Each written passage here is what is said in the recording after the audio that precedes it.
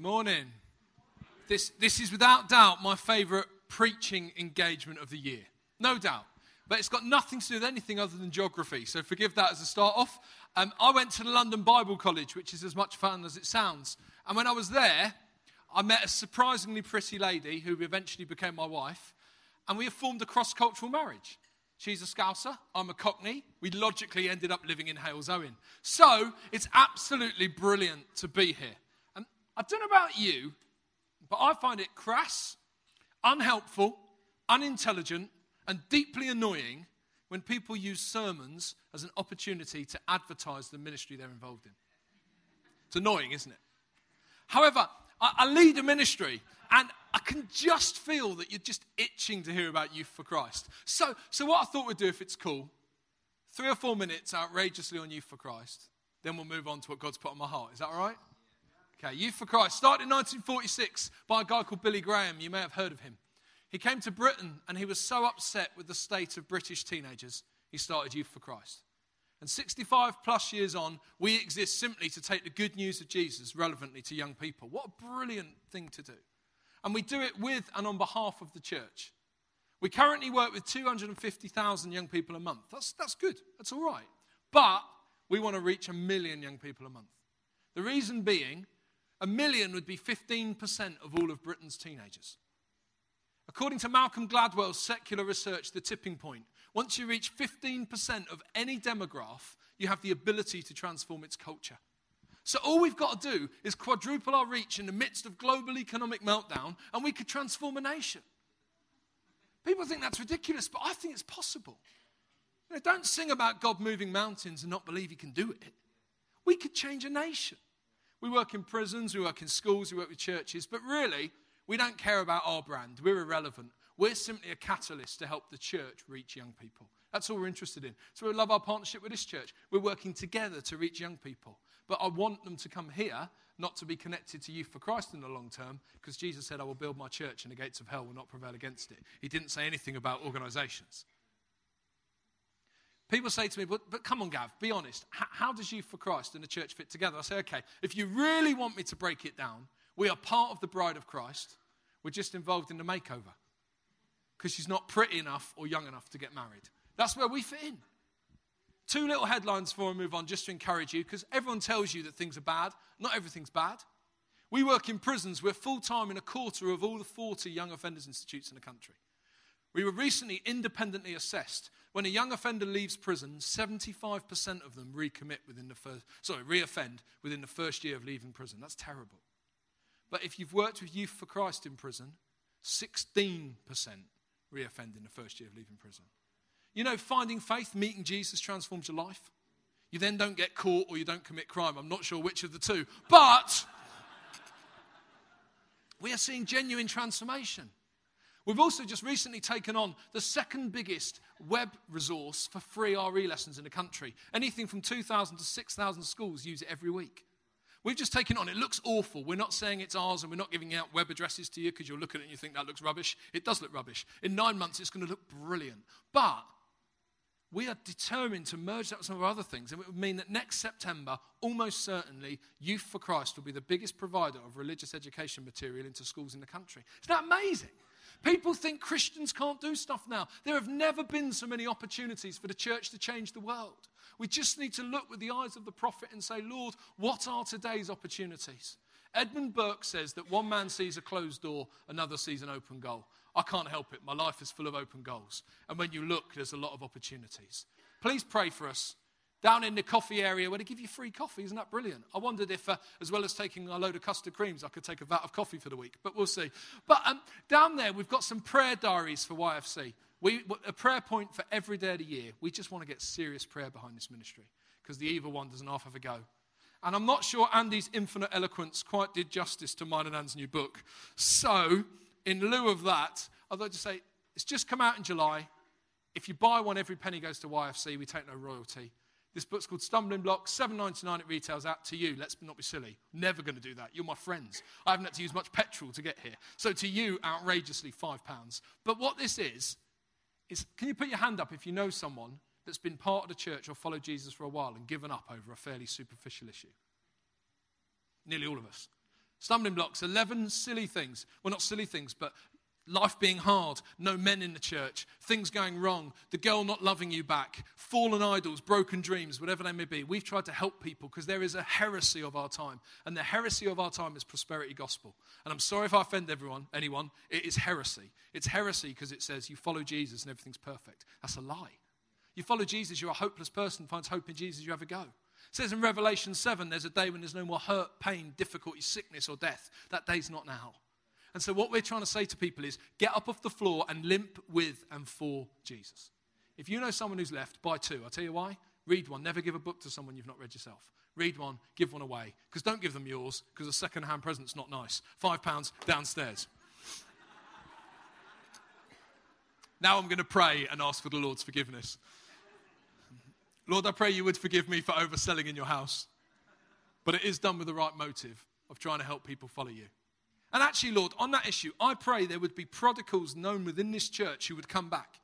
I pray, Lord, whether it's through a half-baked book or something else, in your humour, bring people back, please. Might this be somewhere where people can flock back to? Might this be somewhere where people are not sort of held to account for what they did 10 years ago, but redeemed and set free? And for those in this congregation who've given up praying for that son or that friend, it's just been too long. This morning, Lord, might you show them that they could keep going, keep believing, and know that somewhere you're in control of this all. And Lord, as we come to your word now, I pray firstly we'd have fun. There's no reason why church should ever be boring. Might we have fun? But I pray too you'd speak to us. As I share with my friends over the next 9 or 10 hours or so, I pray, Lord, we'd enjoy being together. But you'd open our spiritual eyes and ears to what we need to hear from you. Help us, Lord, to live lives that seek to bless you, not to just be blessed by you. Amen. I've had 3 interesting experiences in the last few years that have given me an absolute unwaning passion to see Britain changed. I think we've got a few things we need to work at, but some things have really shown me quite how much we need to see this nation of ours changed. And the first was when I got ordained. I got ordained, it's not a proper one, just a Baptist one, but I got ordained, and when I was going through that process, you go through all these interviews, and it comes to the last interview, you're either in or not. And I'm in this room with this old guy, and we're having a chat. And he says to me, young man, what do you want to do with the rest of your life? I said, I want to change the world for Jesus or die in the process. He says, no, that's not sensible enough. That's not realistic enough. You need to be tangible, be practical. What do you want to do with the rest of your life? I said, okay. I want to be involved in the greatest youth revival the world has ever known, and I want it to be in Britain. He says, no, that's not sensible enough. That's not realistic enough. He said, I've worked for the same church for 10 years. We've seen 3 come to faith, many more leave. Young man, be sensible. Young man, be practical. Young man, what do you want to do with the rest of your life? I said, never turn out like you. Do you know, I wasn't meaning to be rude, but I was rude that day. Because I don't know about you, I never want to get up in the morning and think, Lord, what are you not going to do today? I never want to get up and think, Lord, how can you meet me at my minimalist expectation today? I want to get up every day believing that is the day we see things we've only dreamt or read about. I want to get up and believe this is the day the Lord's going to change this community. I want to get up and think, Lord, today's the day. And I want to do that every day till I'm a really old man. And one of 2 things happens. I either see it or I die. But I die full of hope instead of deciding now nothing's going to happen. Why are Christians so down on themselves? It's like we're on deck chairs on the metaphorical Titanic and the iceberg's coming in. We're like, well, we had a good run, haven't we? But we're going down now. No! Swing the boat around. We can save it. The church has got to have a better future than it's had a past in this nation. We have got to start believing that. That was the first thing. The second thing, I've got 2 children, which is amazing considering me and Anne were told at St. Margaret's Well, just up the road, we'd probably never have children. We've got 2, which is wonderful. And if you know people that are struggling with that, fertility is a time bomb in our time. Pray for it. Believe God can do things. And if he doesn't, learn to pastor people through it. It's really hard. But we've fortunately, by God's grace, got 2 kids. We've got a little daughter, Amelie. She's 5.5. She's a beautiful little princess. She's wonderful. She's lovely. The only problem she has, she talks like this. All right, mate. But apart from that, she's brilliant. Well, she was born in Dudley. Then, we've got a 2.5-year-old son, Daniel. He's like this big. He was born 10 weeks early, but if you saw him, he doesn't look premature. In fact, he's so big, he looks like he's eaten a premature baby. And it wasn't so long ago that Amelie thought it's a good idea to bite Daniel on the head. So she bit him on the head and she got sent to the naughty step. Now, the naughty step is for those of us parents who raise their kids at a time when you're not really allowed to punish them. We have to be more creative. So what happens with the naughty step, to explain it, is you have a minute on the step for every year you've been alive. That's your punishment on your own. So Amelie goes for 5 minutes. The only problem is I don't understand how it's a punishment. If you gave me 32 minutes on a step all on my own, that would be a spiritual retreat. But Amelie goes to the step, and after 5 minutes, I go over to see her. She's really crying. I said, sweetheart, what's wrong? She says, does Jesus have to die again now? I'm like, why? She says, because I've been naughty again. So I explained, no, Jesus has died once and for all to set you free from everything you've done, everything you will do. I pushed for a decision, I didn't get one, but... Do you know, through the eyes of kids, you see how incredible God is. And do you think some of us have grown up a bit too soon? My friend Rob Parsons says God doesn't have grandchildren. We're all children of God, whether you're 90 or 5 years old, you're a child of God. And for some of us, we've lost some of the awe and wonder. That might be why we expect God to do less. So, I encountered pessimism in the church. I've then been totally challenged to be more like a child in my expectation of God. And thirdly, I went on the BBC radio. I go on the BBC every so often. They can't find many young Christians to go on. But for me, it's brilliant. Because I was a 14-year-old who got banned from church for 6 months. Then later on, a few years later, I met Jesus. And that same rebel gets redeemed and quite likes the BBC because you have to be a rebel again because everyone's anti you. And I go on, and I went on in one particular time on the Richard Bacon show, and I went on against the editor of a magazine you will never have heard of because you're holy people. Nuts magazine. Nuts magazine is one of those crass men's magazines they try and pass off as lifestyle. It's soft pornography. It should be on the top shelf with a wrapper on it. And the editor of Nuts magazine is Eton educated. That's where Princes William and Harry went. He's middle-aged and he's really posh. So it makes good radio to have him saying what he says and me saying what I say because it doesn't quite work. Because they think I'm too common to be a Christian. What a compliment. Anyway, we were on there discussing what do young men need out of life. And it came towards the end of the show and the editor of Nuts magazine says, my magazine has everything a young man could need. It has pictures for them to look at they like to look at. It has stuff on sport and it profiles gadgets. It's got everything a young man could want. Richard Bacon said to me, what do you think, Gavin? I said, well, my book has everything a young man could want. You don't have to read Song of Songs very long to realize what you're climbing the tree to grab. I said that on the radio. Goodness me. It said, there's loads of stuff on sport and running races. I said, and if you look at the development of the spear in the Old Testament, that is a proper gadget developing. I said, but my book has one thing that your magazine will never have. My book has the truth, and you will know the truth, and the truth will set you free. I think sometimes as well, we're afraid to speak out with the truth. We live in an inclusive society, and what that actually means is you can't have an opinion on anything, because the minute you think anything is true or right, you're being offensive to everyone else. I'm not sure Jesus would have chosen that as an acceptable way of being. I think he'd have said, okay, well, if that's how you are, I still need to tell you there's truth. And I still need to live truth. And I still need to be truth. Those three things have had a profound impact on me. Because one, church, please, let's believe that God's going to do something amazing in and through us. Let's not be down on ourselves. And secondly, church, please, let's look at God as the God he is. He's massive, we're small. Let's capture some of that imagination of a child. How on earth could God have died for me once and for all? That's unbelievable. Don't lose the wonder. Thirdly, don't lose the ability to speak up and speak out for Jesus. As I've struggled so much with how humans are on this, you can't help but turn to the God who was divine and man. And turn in your Bibles, if you haven't, please, to Luke 19 to see how differently Jesus responded.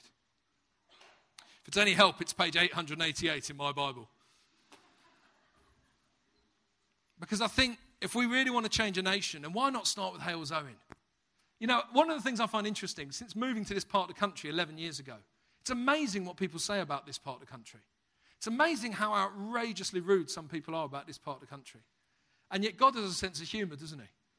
I half think if he's going to start an outrageous outpouring and revival, it's going to happen somewhere that the media don't like. So, wouldn't it be great round here anyway? Luke 19 verse 41 says this. As he approached Jerusalem and saw the city, he wept over it and said, If you, even you, had only known on this day what would bring you peace, but now it is hidden from your eyes. The days will come upon you when your enemies will build an embankment against you and encircle you and hem you in on every side. They will dash you to the ground, you and the children within your walls. They will not leave one stone on another because you did not recognize the time of God's coming to you. Then he entered the temple area and began driving out those who were selling. It is written, he said to them, my house will be a house of prayer, but you have made it a den of robbers. Every day he was teaching at the temple, but the chief priests, the teachers of the law, and the leaders among the people were trying to kill him. Yet they could not find any way to do it because the people hung on his words. I look at Jesus' example and I think, if only we could follow 2 or 3 of these ways. If only we could emulate some of how he does it. You know, the first thing that I think is so important is compassion. Jesus shows compassion. He comes down from the Mount of Olives to the city of Jerusalem. From the Mount of Olives, you can see the city. It's incredible. I've been there myself, and you see the city. It's now very walled and things, and there's the Golden Gate where the Messiah's coming back to, but some bright spark has bricked that up because, you know, the creator of the world can't get through a brick wall, of course. And you see it, but it looks incredible. And Jesus would have taken this same approach. He came down and he looked, and we know from the Greek in the passage that Jesus doesn't just have a sort of passing glance at Jerusalem. He really looks, he really stares. He looks beyond what they are doing right now into the results of that which it will become. Because he knows that 40 years after this point, the city of Jerusalem will fall because of the political dreams and ambitions of the Jewish people. Pursuing their own way, they bring an end to their own city for that time. And yet Jesus knows if they would just stop doing that and start following his ways, if they would just follow the path of God, then there would be no need for the pain of the city being destroyed. He knows exactly what they're going to do. It's an ultimate moment of free will going wrong. And instead of judging, instead of being high and mighty, Jesus falls to his knees and he weeps. And I think it's an incredible moment of compassion as he prays the tears of God over the covenant people destroying this city. And for how many of us do people think our starting position is compassion? Most would often say judgment, wouldn't they? Fascinating in the current debate over the new Archbishop of Canterbury. Clearly doesn't affect us. I'm a Baptist minister and you're Pentecostals. But 2 questions the media want to know about what the new Archbishop thinks. Only 2. They're only interested in 2. What do the candidates think about same-sex marriage? And what do the candidates think about women bishops? Doesn't that strike you as odd? I've not heard anyone say, what do the candidates think about Jesus? Or what do the candidates think the role of the church is? Or what do the candidates think about salvation? Or this Trinity thing, what do they think about? None of that. They're dealing with what I consider probably issues 501 and 502 on the list of importance. And we are caricatured in our society as initially having all these awful views that are judgmental and narrow-minded and everything else. Now, don't hear me wrong. We mustn't go liberal on the nation. I'm so theologically orthodox, I'm boring. But do you know what? You think about what's important. What's important is Jesus is the centerpiece of my entire life. He is the creator of the cosmos. He is the God of the world. And when he sees people about to blow it, about to mess up and living outside of his will, he cries. Because he feels compassion. How much more do we need to seek to feel that compassion straight away on others? We need to ask God to see things the way he sees them, and instead of judging, weep. When I first became head of Youth for Christ, I got given a little list of people to go and see. Some of them were quite exciting. And I went to see one guy who ran a bank. And this was before bankers were seen as the imps of Satan. This was when they were seen as, really good people. And I went to see this guy who ran a bank. And I got properly smart. I normally dress smart out of respect for places. I came in this morning thinking I was a bit underdressed. Then I saw Leon and Andy, and I thought, wow, goodness me. So if I get asked back, I might wear a string vest. But that's okay. Drop that image. I don't want to cause anyone to stumble. Anyway, I was suited and booted. I went to see this banker guy. And I went in to see him. And we got on brilliantly. We really connected. It was great. His checkbook was liberal that day. Youth for Christ did well out of it. I came out of that meeting, I thought, Gav, you've done well. You've served God good today. And I walked back towards the tube station. And I walked past the doorway to a Tesco Express. And in that doorway, there was a girl crying. And I just walked past. And as I walked past, I felt something in my guts. I felt God telling me off. I felt in my guts, how dare you walk past her? You've just made that effort with that banker dude, and you've just walked past her crying in that doorway. How dare you? I felt God directly challenging me. How dare I decide one human being is more important than another? At what point can I decide, because someone can write a check for $500,000 to Youth for Christ, they're more important than someone crying in a door? That is nonsense. So I went back to speak to her, feeling chastised and punished. I said to her, what's wrong? She said, my husband's been knocking me around. I need to get to my mum's house in such and such a place. I called a cab over. I said, how much to such and such a place? He says, 25 quid. I looked in my wallet. All I had was 25 quid. I gave it to him. He took her. And I did not feel good. I felt I'd learned a really important lesson. All human beings are children of God. Now, every one of us, if we search the depths of our hearts, every one of us has prejudices. You know, round here, I cannot believe how much Wolves and West Bromwich Albion fans hate each other. Because I support AFC Wimbledon. They have no rivals because they're rubbish. But honestly, there'll be some people in this church who genuinely need to ditch the football nonsense. There'll be others for whom it's over race. It might be over gender. It might be over class. It might be over sexuality. It could be over anything. But every person's a child of God, and we need to start seeing them like it. There's a guy near my daughter's school. My daughter goes to school in Lappel. That's how middle class we are. She goes to school in Lappel. And there's a guy near the school, and occasionally you hear him coming. You very rarely see him, but you hear him coming. He's got various mental health issues. He often doesn't have his top on, and he shouts and he grunts, and he says all kinds of things you shouldn't say near a primary school. You know what? Initially, I feel angry towards him, but then I have to tell myself Jesus died for him. We have to remind ourselves Jesus died for every person. Let's be a little bit more open-minded. Everyone is made in the image of God. Therefore, we should feel compassion towards all. And this morning, why not even be aspirational and try and ditch that prejudice you have, that we might move forward and see all people as the children of God. I realised this when I was at a YFC residential a few years ago. These two lads come running up to me. First one says, and I won't say the actual words, or Leon really won't ever let me back. I mean, goodness me, the string vest may already be enough. But one of these lads comes up to me and says, I effing love Jesus. I thought, okay. His friend says, too effing right. I effing love Jesus too.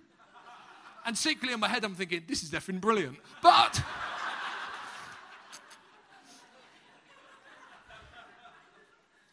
99 out of 100 churches would kick those kids out. Nearly every church in this nation, those kids wouldn't get through the door. I said to them, tell me a story. 12 hours earlier, they'd surrendered their lives to Jesus. They'd really come from darkness to light. They were miles away from the church. And in that moment, they were using an adjective, nothing else, just an adjective. Now, if they talk like that in 3 to 6 months, we've got a problem. That's discipleship. But in that instant moment, let's not kill people off before they start. You know, in that instant moment, I almost thought I should start talking like them. Why? To meet them where they are, to bring them to where I am. I don't know. But we should show compassion on all, not make petty little things. It's like when I still hear of young people around the country getting kicked out of church for wearing silly things or having the wrong thing tattooed or pierced or whatever. And honestly, can I just say something to you older folk? You look as ridiculous to young people as they do to you. I had this realization myself. In January, we launched Newham Youth for Christ. And I used the word sick, which the young people use about being good, right? They use the word sick. And I used it in a young person sense. And this little 14-year-old comes up to me afterwards and goes, what on blood, you is too old to use the word sick. And do you know what? That's cool. I've accepted it. I can no longer shop in River Island. I've moved on to Next, but M&S is a decade away. Anyway, we must show compassion. Every person is a child of God. Don't make human divisions. God doesn't draw any. There's no special sections in heaven. There's just people praising forever. And a few more might make it if we drop some of our human prejudice. So compassion. Secondly, righteousness. Righteousness. Jesus acts with such violence. He acts with such violence in this moment. He goes to the temple and he acts really violently. And for a lot of people, they get confused here about what Jesus is doing. But the reality is, if God lives in you, then when you see things that are wrong, your blood should boil and you sometimes will be cross. I think a load of Christians have had some kind of medical procedure where the blood in their veins has been replaced with winter antifreeze so that you feel nothing. When you see things going wrong, and you see people being hurt, and you see the persecuted, and the underclasses, and people being treated like they're nothing more than a bit of muck, we don't get cross. Jesus does. So many people think the reason he gets so cross here is because people are selling in the temple. That's kind of a reason, but it's not really the reason. What would happen in your worship before the ultimate sacrificial lamb, Jesus died on the cross? You'd need to take a sacrifice of an animal every year to the temple to atone for what you've done wrong. And you'd take this animal and they would sacrifice it, and that would be that. But here's the thing. The animal had to be perfect. That's why there's so much about Jesus being a spotless, perfect lamb. The animal had to be perfect. Any marks, any blemishes, any difficulties with it, the animal wasn't good enough. And at the temple, what they would do is they would pick on the poor. So if the poor bought an animal off their own back, they would find a reason why it wasn't good enough. So it got to the position where rich people could bring their own animals, poor people had to bring money and buy an animal at the temple because they were being prejudiced against. And then if you bought an animal at the temple, a poor person would be charged 15 to 20 times as much as a rich person. That's outrageous. That's exploitation. Because what are they trying to do? The poor are trying to come and worship God at the temple. So the very act of worship is being taken advantage of by people that don't need the money, taking it off those who do. And Jesus' blood boils as his heart for social justice becomes clear. This is not happening on my watch. And he comes in and he turns the tables over. Do you know what? I'd love to think I'd do the same. But I'm not sure. Because do we even look into our society and say, well, what's wrong? What's going wrong? Do we look into society? What makes us angry? Do we look into the church and say the same thing? You know, for years, William Wilberforce fought against the church as well as society to bring an end to the slave trade. Because loads of Christians were profiting off it. Are there things even within the church we need to challenge? You know, any of you that were spring harvesters back in the day may know of a guy called Alex Buchanan. He went to be with Jesus about 18 months ago. And he was like my granddad because I never really had one. And he was amazing. He had lots of physical ailments. He couldn't hear. He'd had a number of strokes, lots of physical ailments, but very spiritually powerful. That's why we called him Yoda. When he was 24, he went to his first church in Liverpool. And he went along, and in the first week there, it was a church that had choir stalls, and all the worship was led by the choir. This is no comment on choirs, it's just in this specific instance. And he felt God say to him, the choir stalls and the choir there are holding the church back in worship. So he went to see the vicar after church. He went and saw the vicar, said to the vicar that it's holding the church back in worship. The vicar did what vicars do. You're taught to do this at Bible college. He said to him, go away, pray for a week, and if you still feel the same, come and see me next week. The reason I say that is you never remember for a whole week. 4 weeks in a row this happened to Alex. 4 weeks in a row he went to see the vicar. 4 weeks in a row the vicar sent him away for a week. So after 4 weeks he went to his shed. And he got an axe. And he went down to the church on a Sunday afternoon. And he broke into the church. And he chopped up the choir stalls. And he took them out the front of the church and he had himself a bonfire. And the vicar comes along later, and Alex is having a fire, and the vicar says to Alex, what are you doing? He says, I'm having a fire. The vicar says, what with? He says, the choir stalls. Now, on this occasion, the vicar didn't press charges, so they could continue. Do you know, within the next little while, the church trebled in size, quadrupled in size. Why? Because actually, the format of the way they were doing things was stayed, and they'd got stuck in tradition, and it was holding the church back in worship. And someone like Alex, he'd get locked up for that. That's nuts. What are you doing that for? But sometimes we've got to stand out, speak out, and act out in order to change the world. Sometimes God makes it clear, and we've got to stand up and say, this is not right. Not on my watch. You know, what makes you angry? I look at our nation, and some things make me really angry. They should do. I'm really angry and upset about a hero of mine recently who's helped me at times in my preaching, lectured at our Bible college, been massively influential, and he's left his wife for some girl 30 years younger. Well, I'm really angry. Why? Because I see the results of that behavior. And the results of that behavior are young lads growing up insecure, trying to be the big man, not knowing what to do. Then not knowing how to father or how to be a husband. You know what? If in this nation we could bring back marriage to the forefront of society, and absent parenting became far less of an issue, you'd begin to change the nation. But it makes me angry that someone thinks, oh, there's a prettier, younger model, I'll move away. Without looking in the mirror and seeing that he wasn't a prettier, younger model. It makes me angry that kids self-harm because they don't know how else to express themselves. It makes God angry. So it was an incredible moment when Anne was leading the New Wine Youth this summer, and a girl had written worthless in her forearm. And it had scabbed over, so her message to the world was worthless. I am worthless.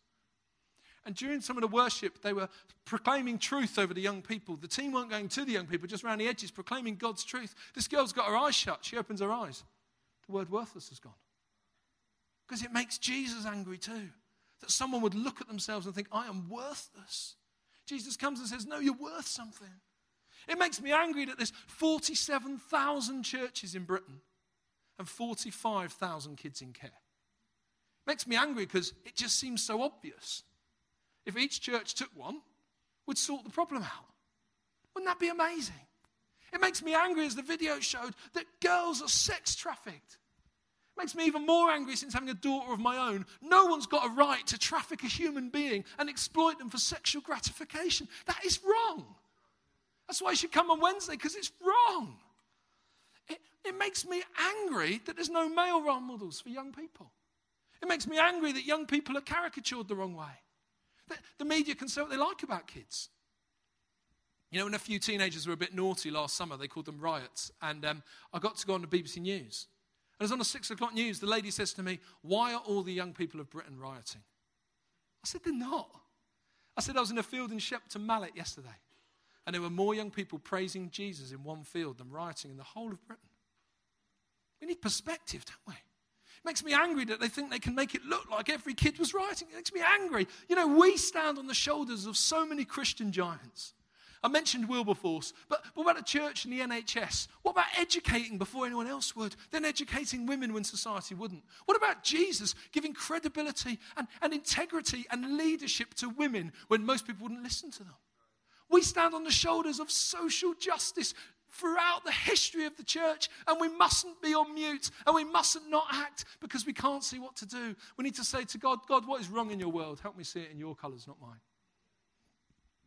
Mother Teresa used to get annoyed because so many people would come to her and say, can I come to Calcutta? And she'd just say, don't come here. Open your front door. There's your Calcutta. Open your front door. There's your Calcutta. Let's deal with the problems here. You know, lots of people keep trying to define what the big society is. I'm not sure myself. I've been to a number of meetings, including with the head of it, and I'm not sure what it is. But I am sure of one thing. Churches shouldn't moan about the big society. We've been given back our social responsibility, that somewhere we abdicated. Let's make sure we stand in the gap and do things to change this nation. And stand up for the least and the lost and say, this is wrong, not on my watch. Let's no longer just be timid and quiet. At times you've got to say, this is not happening here.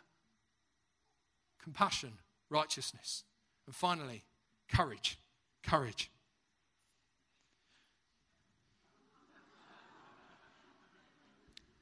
In many ways, this is the hardest one. It's really hard to be really brave and really courageous. That's why sometimes you've got to give yourself a pep talk. You know, a dad took his son, his newborn son, to the supermarket, and his newborn son was absolutely screaming his head off. Two things happen in that moment. If you've never had kids, you think, can't they just shut that child up? If you've got kids, you think, thank you, Lord, it's not my go today. And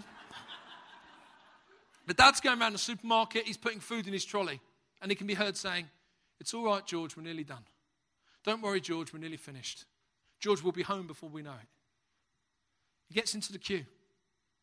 He's waiting to pay for his food. This lady comes up to him and says, I have been so encouraged to see how you've shared with your little son, little baby George, as you've gone around the shop. The dad looks a bit confused. So she tries again. She says, it's just been so wonderful to see how you've interacted with little George. The dad says, no. He's not George. I'm George.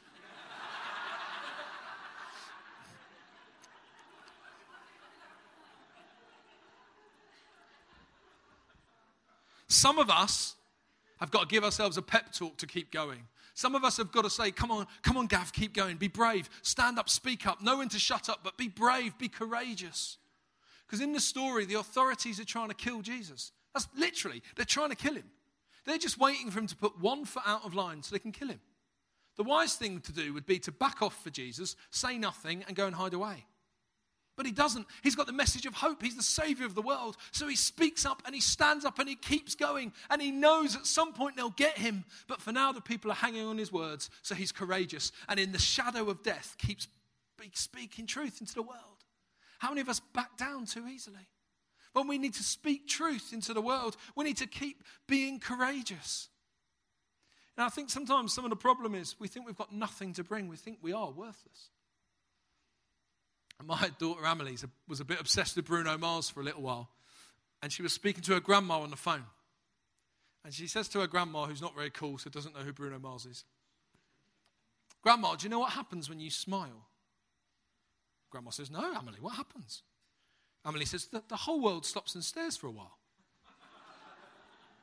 And then Amelie says, "Do you know why, Grandma?" Grandma says, "No, why?" Amelie says, "Because, Grandma, you're amazing. Just the way you are." I get given the phone. Amelie's gone off all sort of ambivalent. I get the phone, and my mum's proper bawling. She's proper crying. She says, "You'll never guess what Amelie said to me. She said that when I smiled, the whole world stopped. Because I'm amazing. Just the way I am." I said, "Oh, don't worry." She says that to everyone. Do you know what, though? God says to everyone, "You're amazing. You're absolutely amazing. You're brilliant. You're fantastic. The world might tell you you're not, but you're amazing." He says to you, "When I made you, I was showing off. And I threw away the mold, not because it was broken or anything, but do you know what? One was enough." And get close to any human being, you will realize one is enough. They are suitably unique. But the last thing the world needs is two of anyone. But one of each is perfect. And he doesn't make mistakes in the way we do. He thinks you're brilliant. He thinks you're wonderful. And the biggest thing we could do is hold back what we have because we think it's nothing. Let's not do that. My favorite story in the Bible shows this. The feeding of the 5,000, though really it's the feeding of the 12 to 15,000. Someone just got lazy and only counted the men. And in the story, Jesus goes from one side of the lake to the other, either on a boat or walking around the side. I did that on a boat with an engine. It took an hour and a quarter. It's a long way. So after hours of traveling, Jesus arrives at Tabgha. Tabgha's a natural amphitheater in the ground. You can be heard as clearly a mile back as a meter away. When you made the world, you don't need microphones. You just need to remember where you dropped your amphitheaters. And 12 to 15,000 people an hour or so later gather around, and they're all hungry. They've used that ancient world carbohydrate. Their Lucozades run out. They are hungry. And they sit in this field, and their tummies rumble at once, and the ground shakes. Bum-ti-bum, bum-ti-bum, bum-ti-bum. And Jesus turns to his disciples and says, "Fellas, any of you got lunch for this lot?" Can you imagine? And 11 of them do nothing. But Andrew, Simon Peter's brother, in John 6, 8 and 9, comes to Jesus with a little boy's packed lunch. And as good as says, "Don't know what you can do with this, but you're Jesus, so have a go." That packed lunch was terrible. We know factually it was. It was using barley loaves, the cheapest form of bread. Aldi value bread. Then you mix in with that the fact that there's fish, and it's hot in Israel, about 40 degrees. Fish and heat don't go well together. I realised this when I left 2 sardines on the staff room radiator at Bible College over the weekend. They don't go well together. So you've got smelly fish, cheap bread. Those are the facts. But there's one anecdotal youth ministry reason why we know it's absolutely awful. Absolutely awful lunch. It's terrible. Because a young lad, and young lads eat everything, let's not forget that. A young lad who's absolutely starving has looked at it and thought, "I don't fancy it. You have it, Jesus." And Jesus feeds a field with it. No one complains. There's food left. In fact, young people use the Bible against your parents. They'll use it against you. I used to say to my mum, "Why should I finish off my plate of food when Jesus doesn't make them finish off the basketfuls?" But in the story, little boy's packed lunch, seemingly worth nothing, does that. Do not tell me your equivalent cannot change the world. We just have to bring it to Jesus, and as good as say, "Jesus, this don't look like much, but have a go." Because you're Jesus. And sometimes it means doing crazy things. You end up doing crazy things you'd never do. Because you start being obedient to God and bringing your little and saying, "All right, God, have a go." Having the courage to act on silly things. I experienced this a couple of years ago. I was at Soul Survivor, and I was feeling a bit sorry for myself because it's hard leading ministries in recessions. And I felt God challenge me. Stop feeling sorry for yourself and start thanking those in the limelight that make a difference to young people. You know, because when you're in leadership, very few people thank you. It's interesting. So if anyone here has blessed you in their leadership, thank them. And so I started writing letters to people to thank them for making a difference to young people. I wrote to the Prime Minister. I wrote to Richard Branson, Tony Blair. It's amazing when you write to these people and say you run a ministry that works with 250,000 kids a month. They all write back.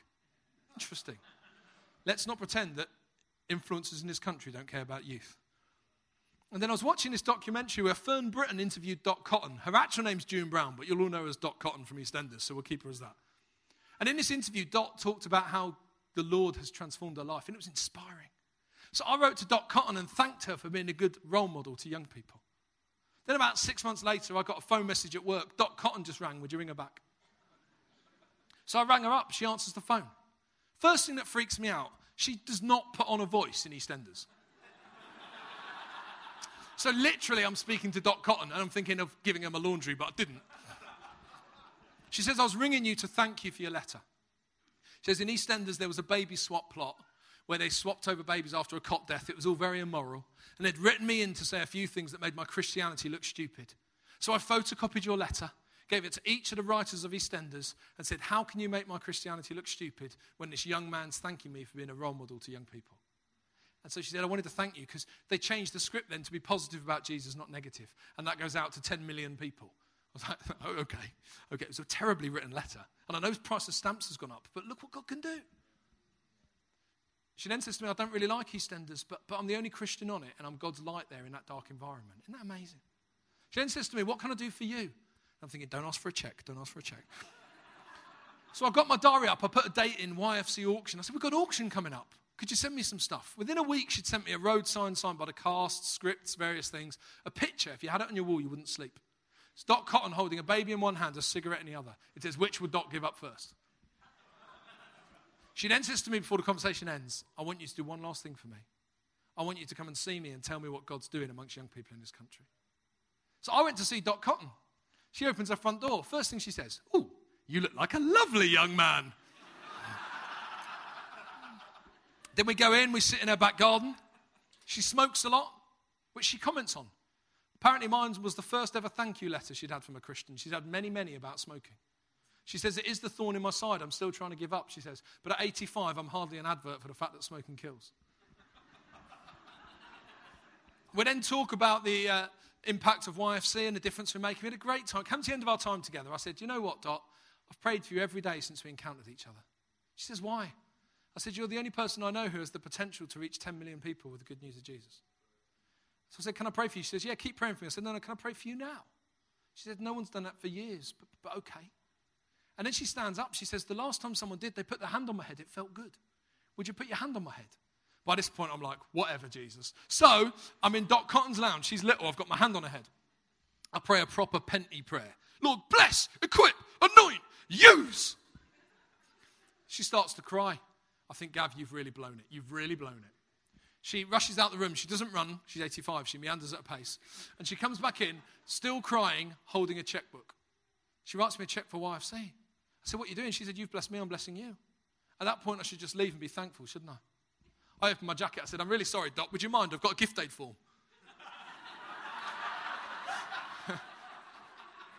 It's important to be tax efficient. But the point of the story is this, really simply to finish.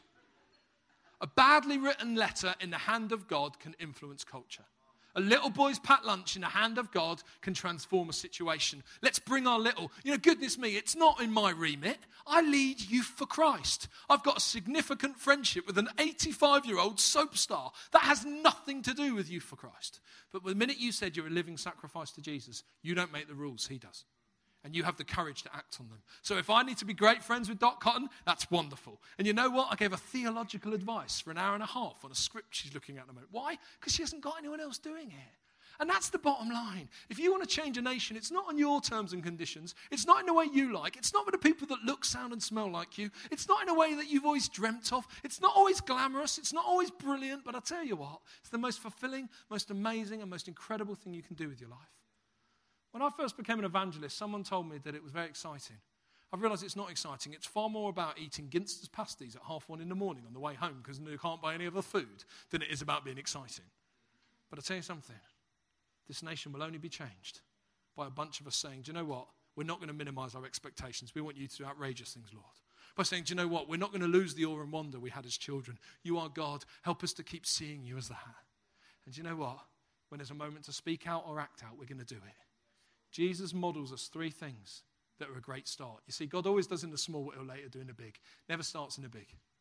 And the 3 small things we could start to adopt today is to be compassionate. Every person Jesus died for. Is to be righteous. Speaking into society and saying, not on my watch, that is wrong. And it's to be courageous. Even though you think what you have in your locker or in your toolkit isn't much, it's as much as a little boy's skanky packed lunch that the little boy turned down. Bring it to Jesus and say, come on. I am desperate for the church in Britain to have a better future than it's had a past. It starts one missionary at a time. Let's pray. In fact, if you're able, I wonder if you'd stand with me.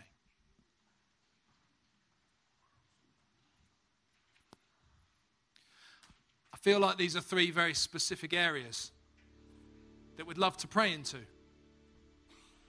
And what we're going to do this is in a minute, Dan is going to come and stand here with me, if that's okay, Dan.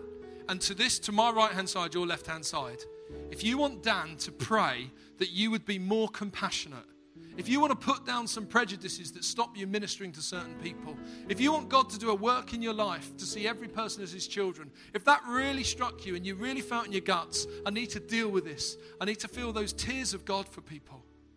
In a minute, I'm going to ask you to join Dan, and he's just going to pray for some guys over there. Then I'm going to ask Alison, if that's all right, to join me here, and then going out this side, because we can't all go to the same place. If you want God to help you see with his righteous eyes some of the things in society that are wrong. If you feel actually some ways you've gone to sleep in seeing what's wrong and you want God to awaken that. If you notice something in your heart and you want God to fan it into flame to make a difference in society, we here is the church at the hands and feet of Jesus. If you want God to help you to see with his righteous eyes what is right and wrong in the world, Alison would love to pray for you. And finally, Andy's going to go to the back. And if you would love to be prayed for specifically for courage, that you would have the courage to speak up and you would have the bottle to bring your little boy's packed lunch, as it were, and say, Lord, this is all I've got. Have a go. If you would like the courage to sometimes take opportunities you otherwise miss, in a minute go and join Andy. You might want to go to all 3. And if you do, well, I'm sure we can make that happen. But if one in particular has challenged you, I'm going to invite you just right now where you are to be brave and come and join Dan for compassion, Alison for righteousness, or Andy for courage. And then what we'll do is we'll pass the microphone around those 3 and they will pray over that group that God would really do that work in you today.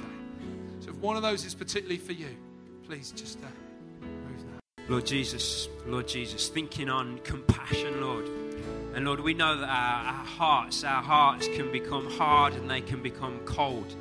And Lord Jesus, I pray right now you'd fill us with your spirit, Lord. These people gathered here who are asking after compassion, Lord Jesus. And start with me, start with us, Lord Jesus. We'd be compassionate for your world, Lord God. Lord, and the people we're in relationship with, the people who possibly we're not in relationship with, the people who we don't see. Like Gavin told that story about that woman in the doorway who he walked straight past, Lord God. The people who we don't see. Lord, I pray that we'd look with your eyes, Lord Jesus. We'd look with your eyes and we'd see those people again, Lord, and we'd go to them, Lord God, and we'd act in compassion, Lord Jesus, with open hearts and open hands and ready to give, Lord, ready to give ourselves to making a difference. Lord Jesus, the heart of compassion that you had, Lord, may you form that heart in us. Form that heart in us, and may we speak and act with the words that you had when you wept over Jerusalem. May we weep over people, over situations, and bring your compassion into it. I pray it in the name of Jesus. Amen.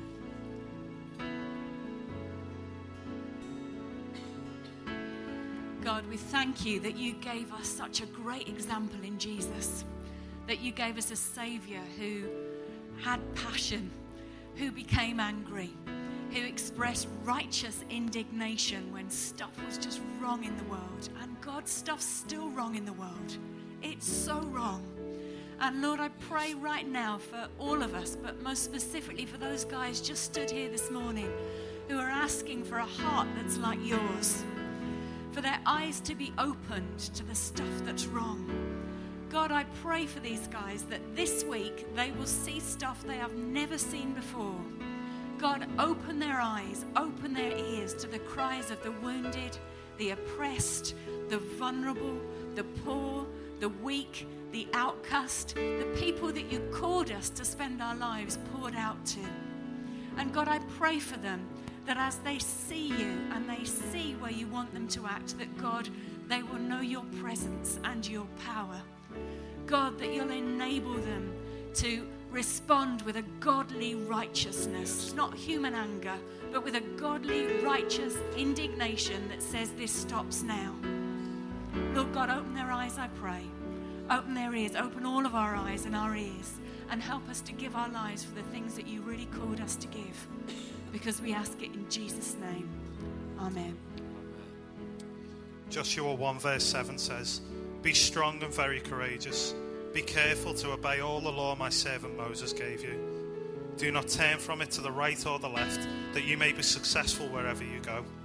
Keep this book of the law always on your lips. Meditate on it day and night, so that you may be prosperous and successful. Have I not commanded you? Be strong and courageous. Do not be afraid. Do not be discouraged, for the Lord your God will be with you wherever you go." God, I thank you that you do not give us a spirit of timidity, but God, you have given us courage and boldness, God, and I pray for an increase of that right now in your people.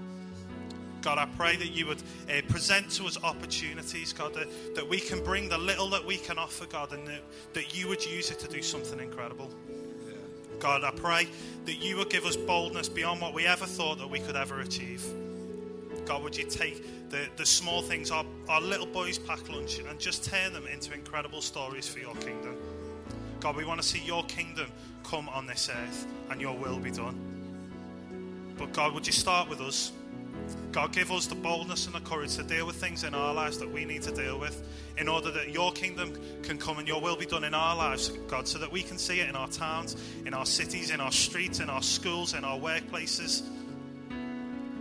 God, would you give us the boldness to share your word, God, to do what you're calling us to do.